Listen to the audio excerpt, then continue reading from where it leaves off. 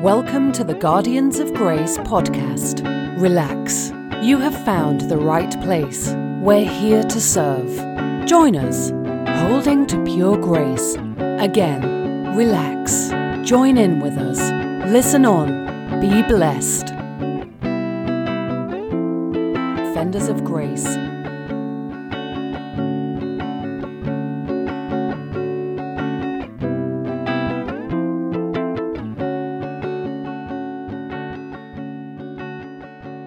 Hello again, everyone, and welcome to another edition and another year of the Guardians of Grace podcast.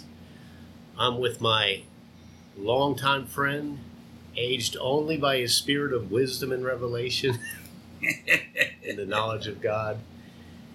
And I pray today that we would be encouraged and heart united in love, that we'd have the full riches of complete understanding, that we would know the mystery of God, namely Christ, in whom are hidden what, Grace Cardone, Steve? All the treasures of wisdom and knowledge. All the treasures of wisdom and knowledge are yours for the asking.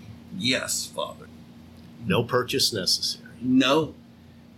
That would actually be a great subject to do a podcast on. Are those prayers that Paul prayed over the Ephesians and the Colossians.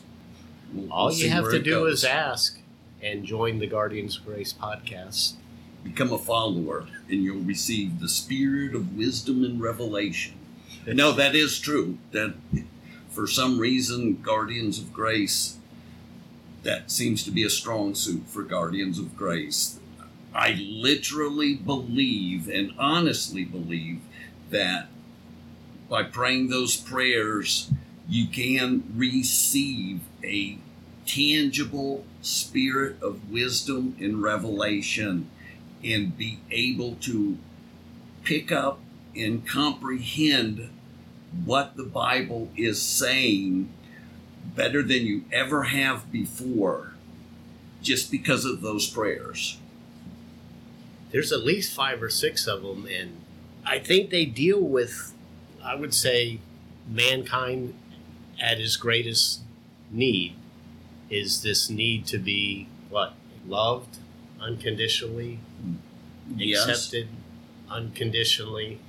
But the heart of fallen man is a Pharisee heart. What can I do to get God's acceptance? Go ahead. It's because we want God to love us. We all genuinely want God's love and we want His approval. We always have. We've always felt like we come up short and everything, but the good news, that's what the gospel is trying to tell us, that we have God's love and we have His approval. Without earning it, He loves us because He is love. And that's one of the things the prayers actually talk about. I want you to see how wide and long and high and deep is this love of God, and know this love that surpasses human intellect. Your human brain cannot absorb how much God loves you. It goes past the ability of a human to comprehend it. That's why we've got those passages in 1 Corinthians that tell us we have not received the spirit that is from the world, but the spirit that is from God, so we may understand all that God has freely given us. And these are scriptures that we're actually quoting scriptures. It's the Bible that says those things, that we've received the Spirit that is from God, and it searches the deep things of God. It searches how wide and long and high and deep is the love of God, and it tells us what no human mind or human ears or the human heart can understand. It tells us about this plan that God has for us this good and awesome plan that he has for us, but it's not humanly comprehended. It's by this Spirit we comprehend this thing. What Spirit? The Spirit that we have received when we were born again, the Spirit that God promised us in Ezekiel and Jeremiah when he said, I'll make a new covenant with you and I will put my Spirit in you.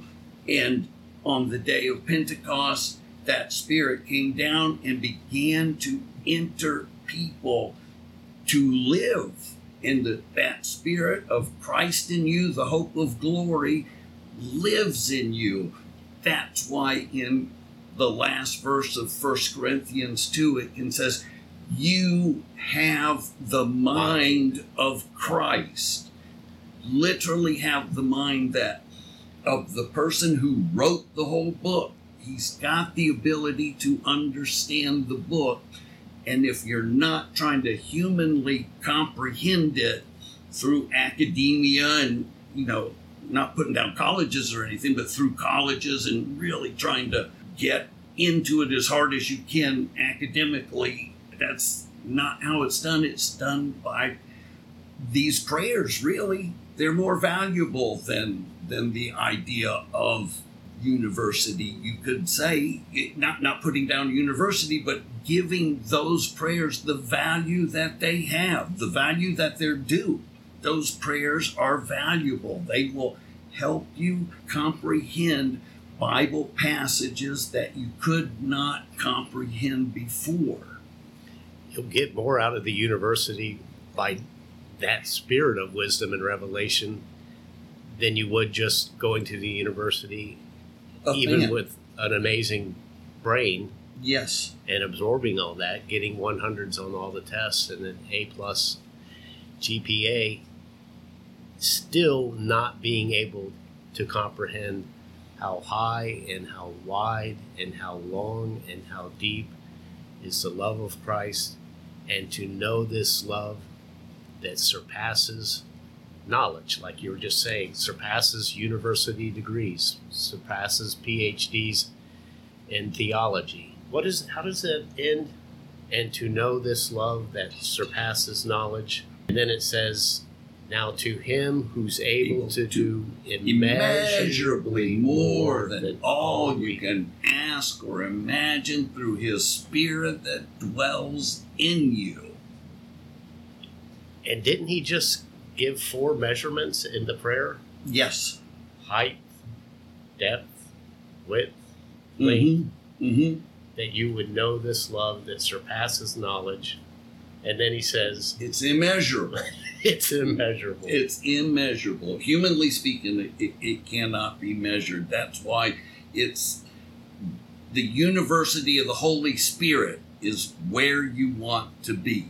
You want the spirit of wisdom and revelation in you. That's why 1 John 2 would say, hey, you have the anointing and you need not that a man teach you anything, but the anointing is real and not counterfeit, and it teaches you, it guides you into all truth.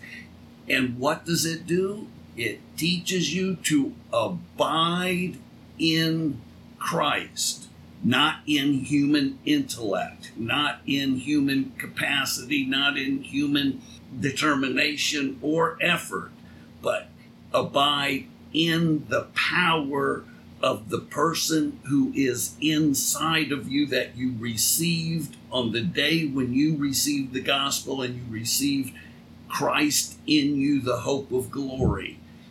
That is who you rely on to understand the Bible, and that's what the prayers do. They actually pray for a spirit of wisdom and revelation, and I'm referring specifically to the one in Ephesians chapter 1. Yeah, and it's the spirit of wisdom and revelation and the knowledge of him, the epignosis of him, superimposed knowledge, or you could say knowledge that's beyond the mind. And then the one in Ephesians 3, for this reason I kneel before the Father, from whom everyone in heaven and earth derives its name, that out of his glorious riches he would give us, I'm mixing my two prayers together, Yeah, it's actually in 1, he would give us a spirit of wisdom and revelation, and in 3, he would strengthen us. That's right. Yeah. So 3, he says, I pray that he would strengthen us with power in our inner man. Yes. Our innermost being. Strengthen us with power. To do what? Do something mighty? To do something for God? It actually is not strengthening you to do anything for God. He's strengthening us with power in our innermost being. That means our spirit, where Christ dwells in our hearts through faith. That word dwells is oikonomai, probably pronouncing it wrong.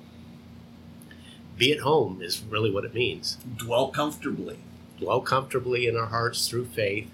Not battling against the flesh. The flesh wars against the spirit, and the spirit wars against the flesh, so you don't always do what you want. But this is saying that the spirit would dwell comfortably. It's that word we got for our home, our household. We're to have no hassle in our castle. No hassle in the castle.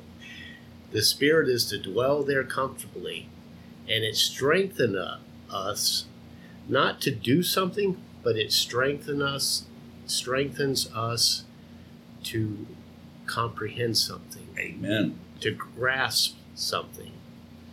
And what it comprehends us to do is grasp how high and wide and long and deep is the love of Christ, and to know this love that surpasses knowledge. Mm-hmm. And that's our gnosko word that can literally be translated experience, this love that surpasses knowledge. Plus it has an epi in front of it, so it's a superimposed experiential knowledge of how high and wide and long and deep is the love of Christ, and to know this love that surpasses knowledge. Right? We can actually experience that love that goes past human love. That's why Peter could say, no, I only phileo you, Jesus, when Jesus was saying, Peter, do you agape me? And he's going, no, I only phileo you. I only brotherly love you. But here in this prayer, he's saying that you could experience agape, true agape love, the love of the Father for a child, that sacrificial love that would give the child anything at no cost, versus the child's love, which loves the Father because he has supplied everything. That's actually the original meaning of the eros love. Eros love, phileo love, and agape love were all about the love of the family. The love of the Father for the child is the agape love. The brotherly love is the phileo. Between the brothers, the phileo, and the eros love is it's literally says the sum total of all self-preservative instincts. In other words, the child's love is, I know that you provide me everything, and I'm going to run to you when I'm scared. I'm going to run to you when I get a boo-boo. I'm going to run to you when I'm hungry. I'm going to run to you when my diapers are full. I depend on you, and that is a child's love, the way it was described in the Greek, which is so much more descriptive than the English language. We're trying to be strengthened in our inner being to be able to understand this super love. Yeah, and it's like you just said.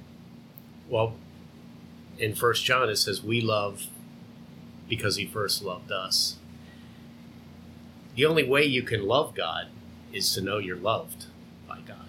And the only way you can know you're loved by God in this way is by this prayer, is by a spiritual revelation that goes beyond academic knowledge. And so he's praying that we would know this love that surpasses knowledge.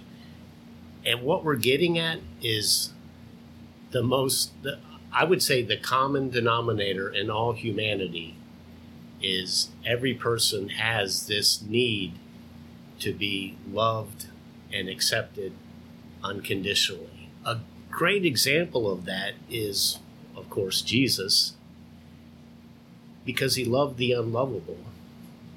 That's big, Bill. That's big. I know you're a fan of The Chosen. And, have you gotten season 3 yet? I have not gotten season 3 at all, and I've tried. I loved season 1 and 2. I thought it was the most phenomenal, spirit-led piece of film work that I've ever seen in my life. It made me cry. I felt so many emotions watching that, and they were all good emotions. I never had a single bad emotion. I was always uplifted, and I always felt good in my spirit after each and every episode. That's why I can't say enough about The Chosen. I recommend to everybody that you watch The Chosen, because it's a great way to see the actual Spirit of God in action. They brought about one scene I thought so describe it. You can read it in, well, if you read it in, I think it's in Matthew, Mark, and Luke. I should tell you what I'm talking about so you can. But the calling of Matthew, or the tax collector. The tax collector, sometimes called Levi. But he was, just a little background, I think the tax collectors were probably the most hated, despised people in Jewish culture. If you were a tax collector, you were basically a traitor to your countrymen. You were a sellout. You were despised. Nobody liked you even, let alone loved you. They wouldn't consider you part of the Jewish family. You really had no friends. Zero. And not in the Jewish community. Maybe in the Roman community. And they used them. They didn't care about them either. They didn't like them. But they used them to collect money for them. Because they knew all the Jewish people and how much they made. They had the inside scoop on all the Jewish people, so they helped the Romans immensely. But, oh man, what a hypocritical job to have, to turn on your own countrymen like that and to oppress them. Ah, Lord have mercy, it doesn't get any lower than a tax collector. And of all the people that hated him the most was the Pharisees. And so they had this powerful, powerful presentation of the calling of Matthew. It involved maybe 2 words, but I think in The Chosen, it didn't even involve words. It was just a look of acceptance, a look, I get choked up over this. Yes. A look that I would say Matthew probably never got that look of acceptance until Jesus, it says, looked at him in the tax collector's office, meaning he's in the place doing the double-crossing, dirty dog work traitorous work that he's doing, and he looks at him with this look of acceptance and unconditional love that was summed up in, you can tell when someone looks at you that they despise you, and you can also tell when someone looks at you, like your mom looks at you when you're a little kid and you're sick, you just have that, my mom's here, I'm good. That acceptance that we talked about, that unconditional love. And it says that Jesus, in the Bibles it says Jesus said, follow me. I think in the Chosen movie they portrayed it, I'm trying to remember, but I don't even think he said anything. I think it was all in that look of unconditional acceptance and love. And you could definitely feel the love coming out of Jesus towards the tax collector. And what do we do? I did it too, so I'm guilty. We say, God loves you. Make yourself lovable.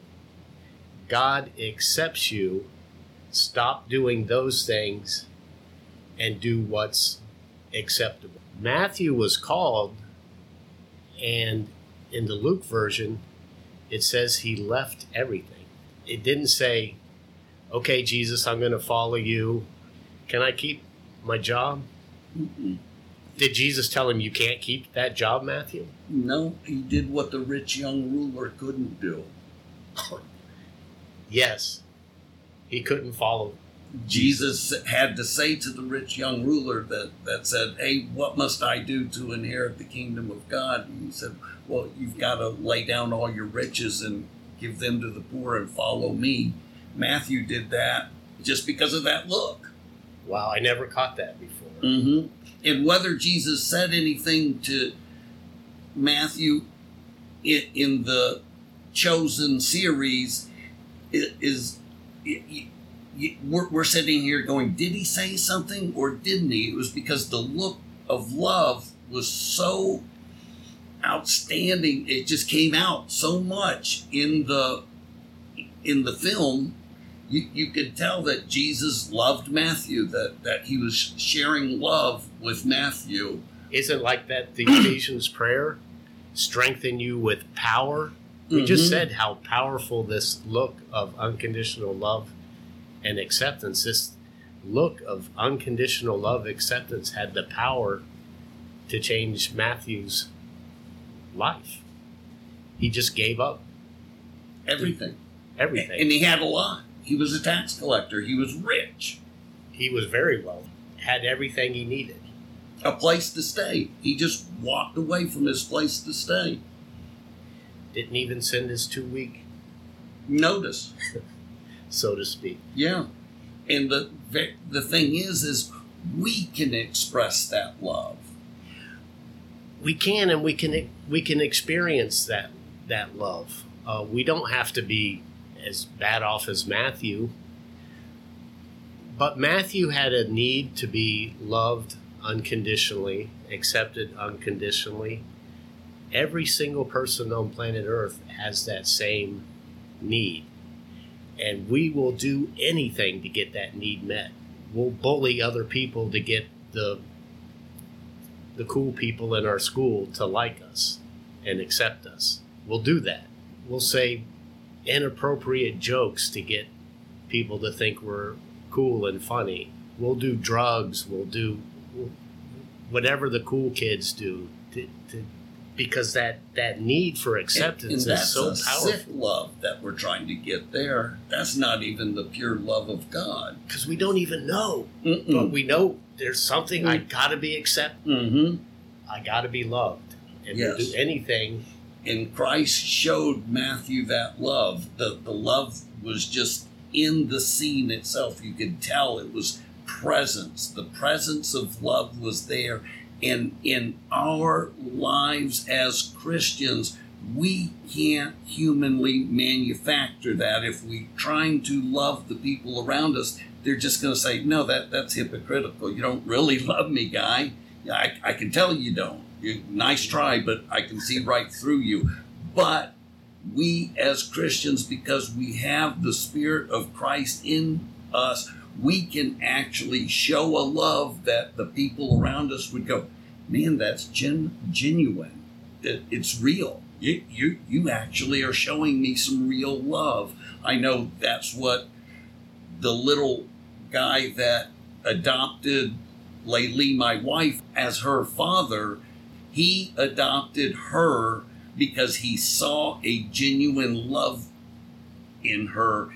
And that's been 7 years ago, and we can't get rid of them. Not that we'd want to, but Jack is there to stay in our lives probably forever because he saw a genuine love, but it did not come from Laylee as the source. It was the Spirit of God in Laylee that Jack saw.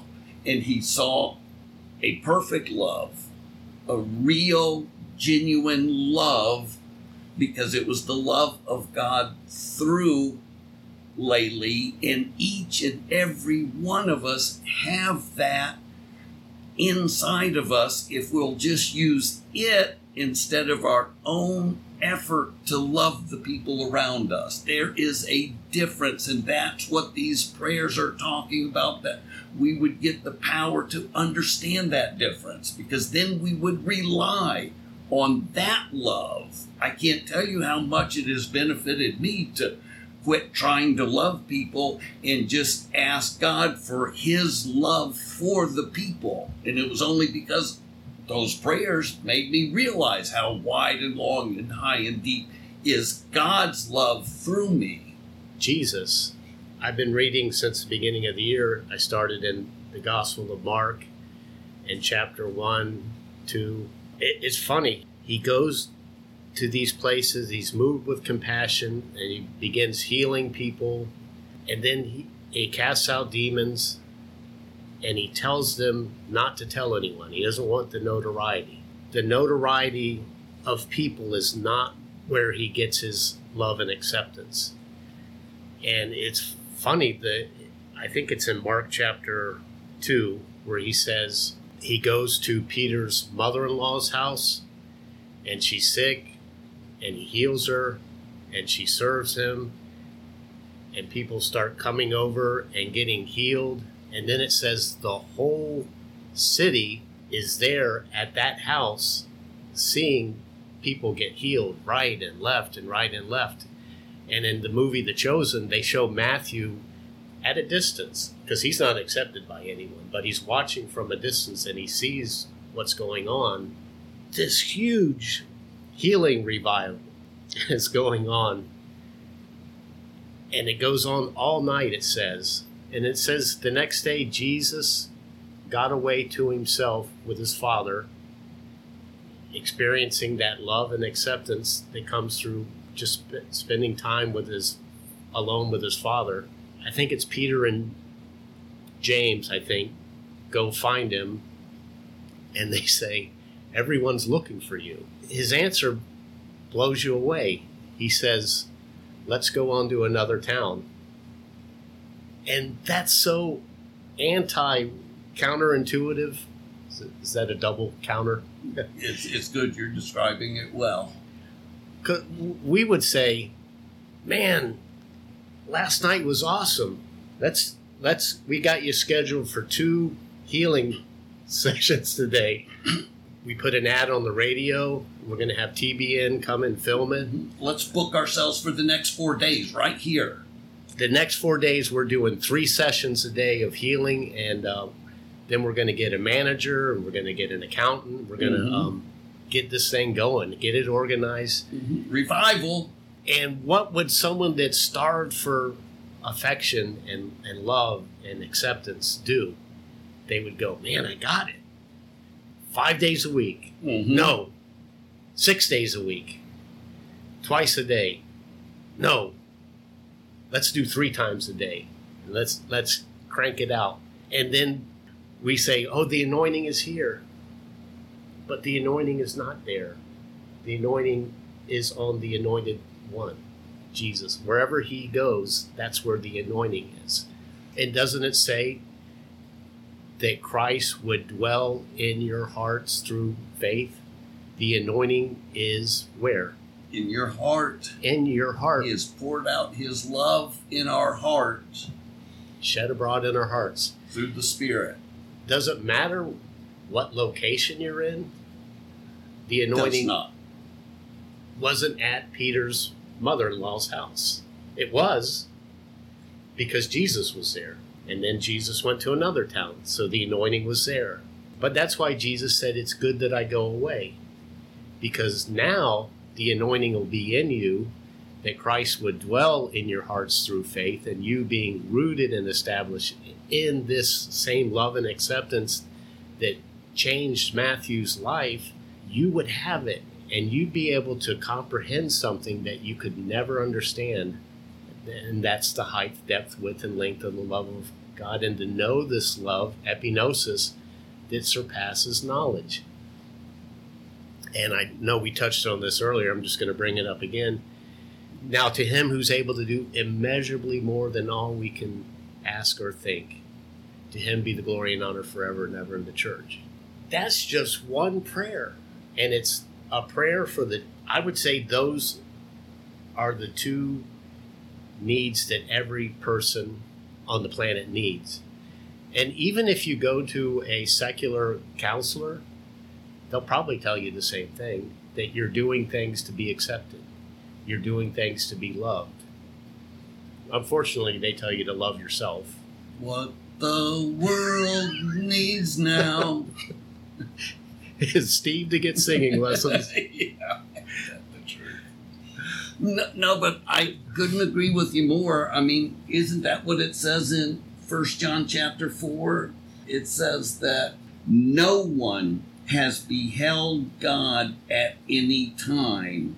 If we love one another, God abides in us, and his love is shown through us. His love is perfected in us. His love is shown through us. By this we know that we abide in him and not in our own human ability to love, and he abides in us by the Spirit he has given us.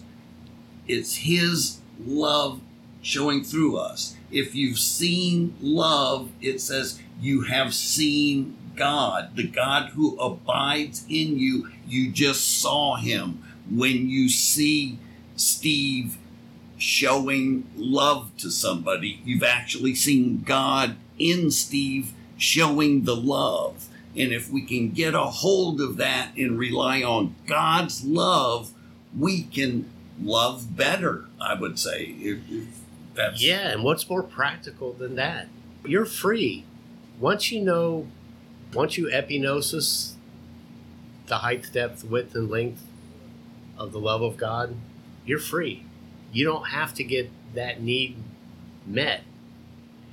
And I would say it almost shipwrecked my marriage. It wasn't in real danger, but it definitely enhanced my marriage when I saw that need was to be unconditionally loved and accepted came from God and not my wife. My wife was able to love me in a way that she could never love me before, when I was demanding that she love me and accept me unconditionally. That is a good point, Bill. Say that again. When you get that need met that everyone has, to be loved and accepted unconditionally, you're free. You don't have to depend or burden other people to love you and accept you. That's what it says. We love because he first loved us. When we have that need met in us by him, and only he can meet that need, we're free to stick our neck out. What's the saying? We're free to be vulnerable to people. We're free to risk loving someone and be rejected. Jesus displayed this when the people that were crucifying him, scourging him, nailing him, putting spikes through his arms, he says, "Forgive them, for they know not what they do." That is loving somebody who is totally rejecting you. Yeah. No human can work up that kind of love. That is an agape love.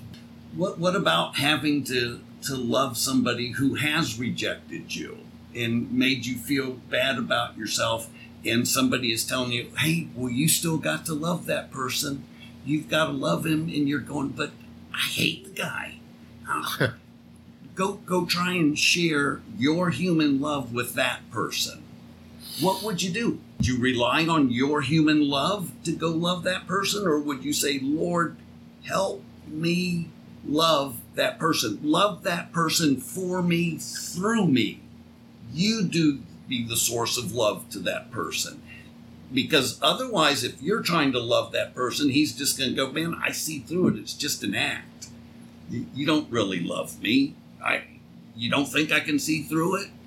But if by chance God comes through and loves through you to that person will say to you, oh my gosh, man, you actually are showing me love. As bad as I've been to you, you're showing me love, and it's touching my heart.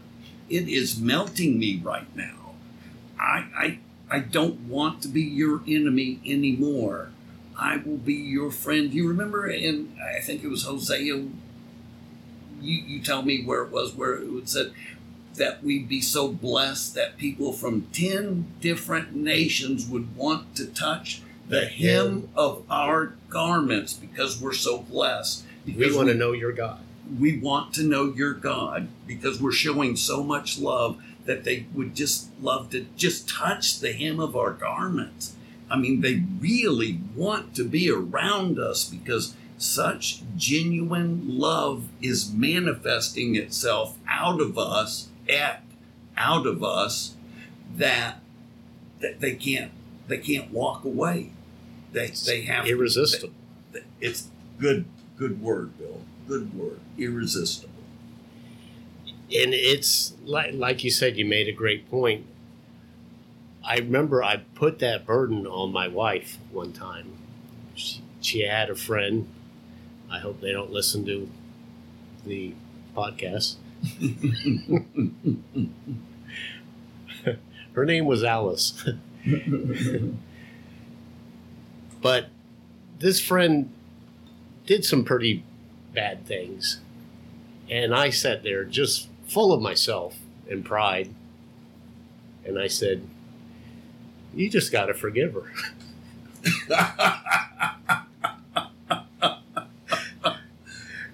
And so I was wiping the blood off my face. And I never forget her answer. She said, I can't. And she couldn't. Can't humanly do it. But she did.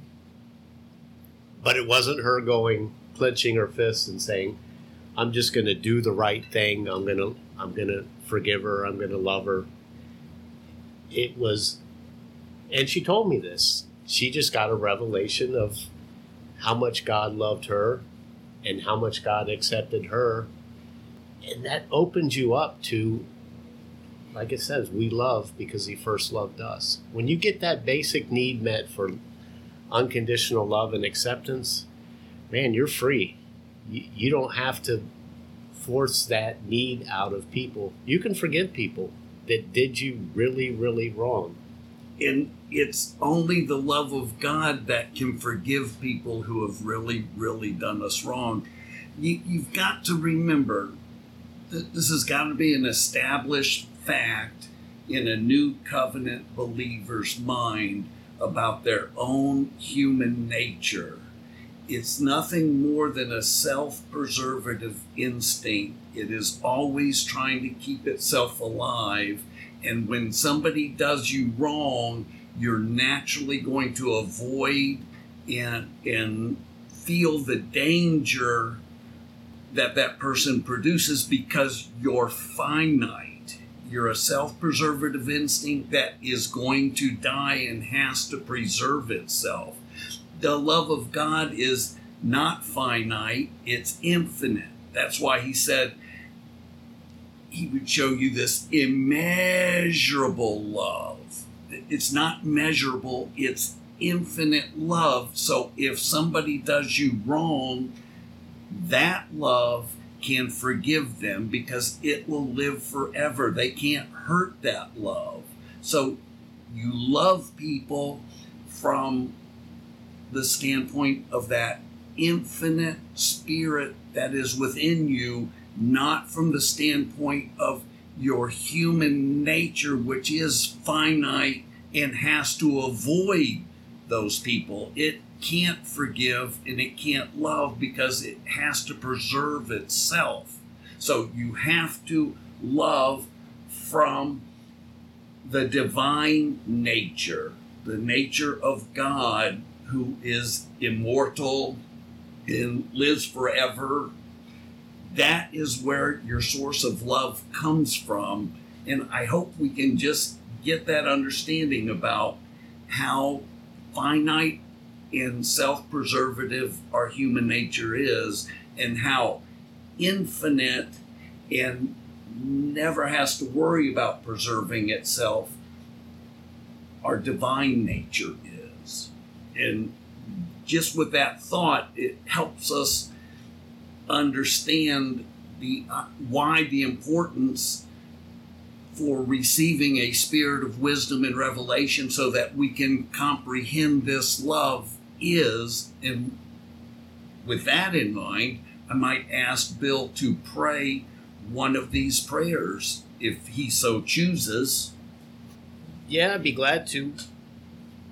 There's one in Philippians 1:9, and it reads, "And this is my prayer, that your love may abound more and more in knowledge and depth of insight, so that you may be able to discern what is best, and may be pure and blameless for the day of Christ, filled with the fruit of righteousness that comes through Jesus Christ, to the glory and praise of God." Amen.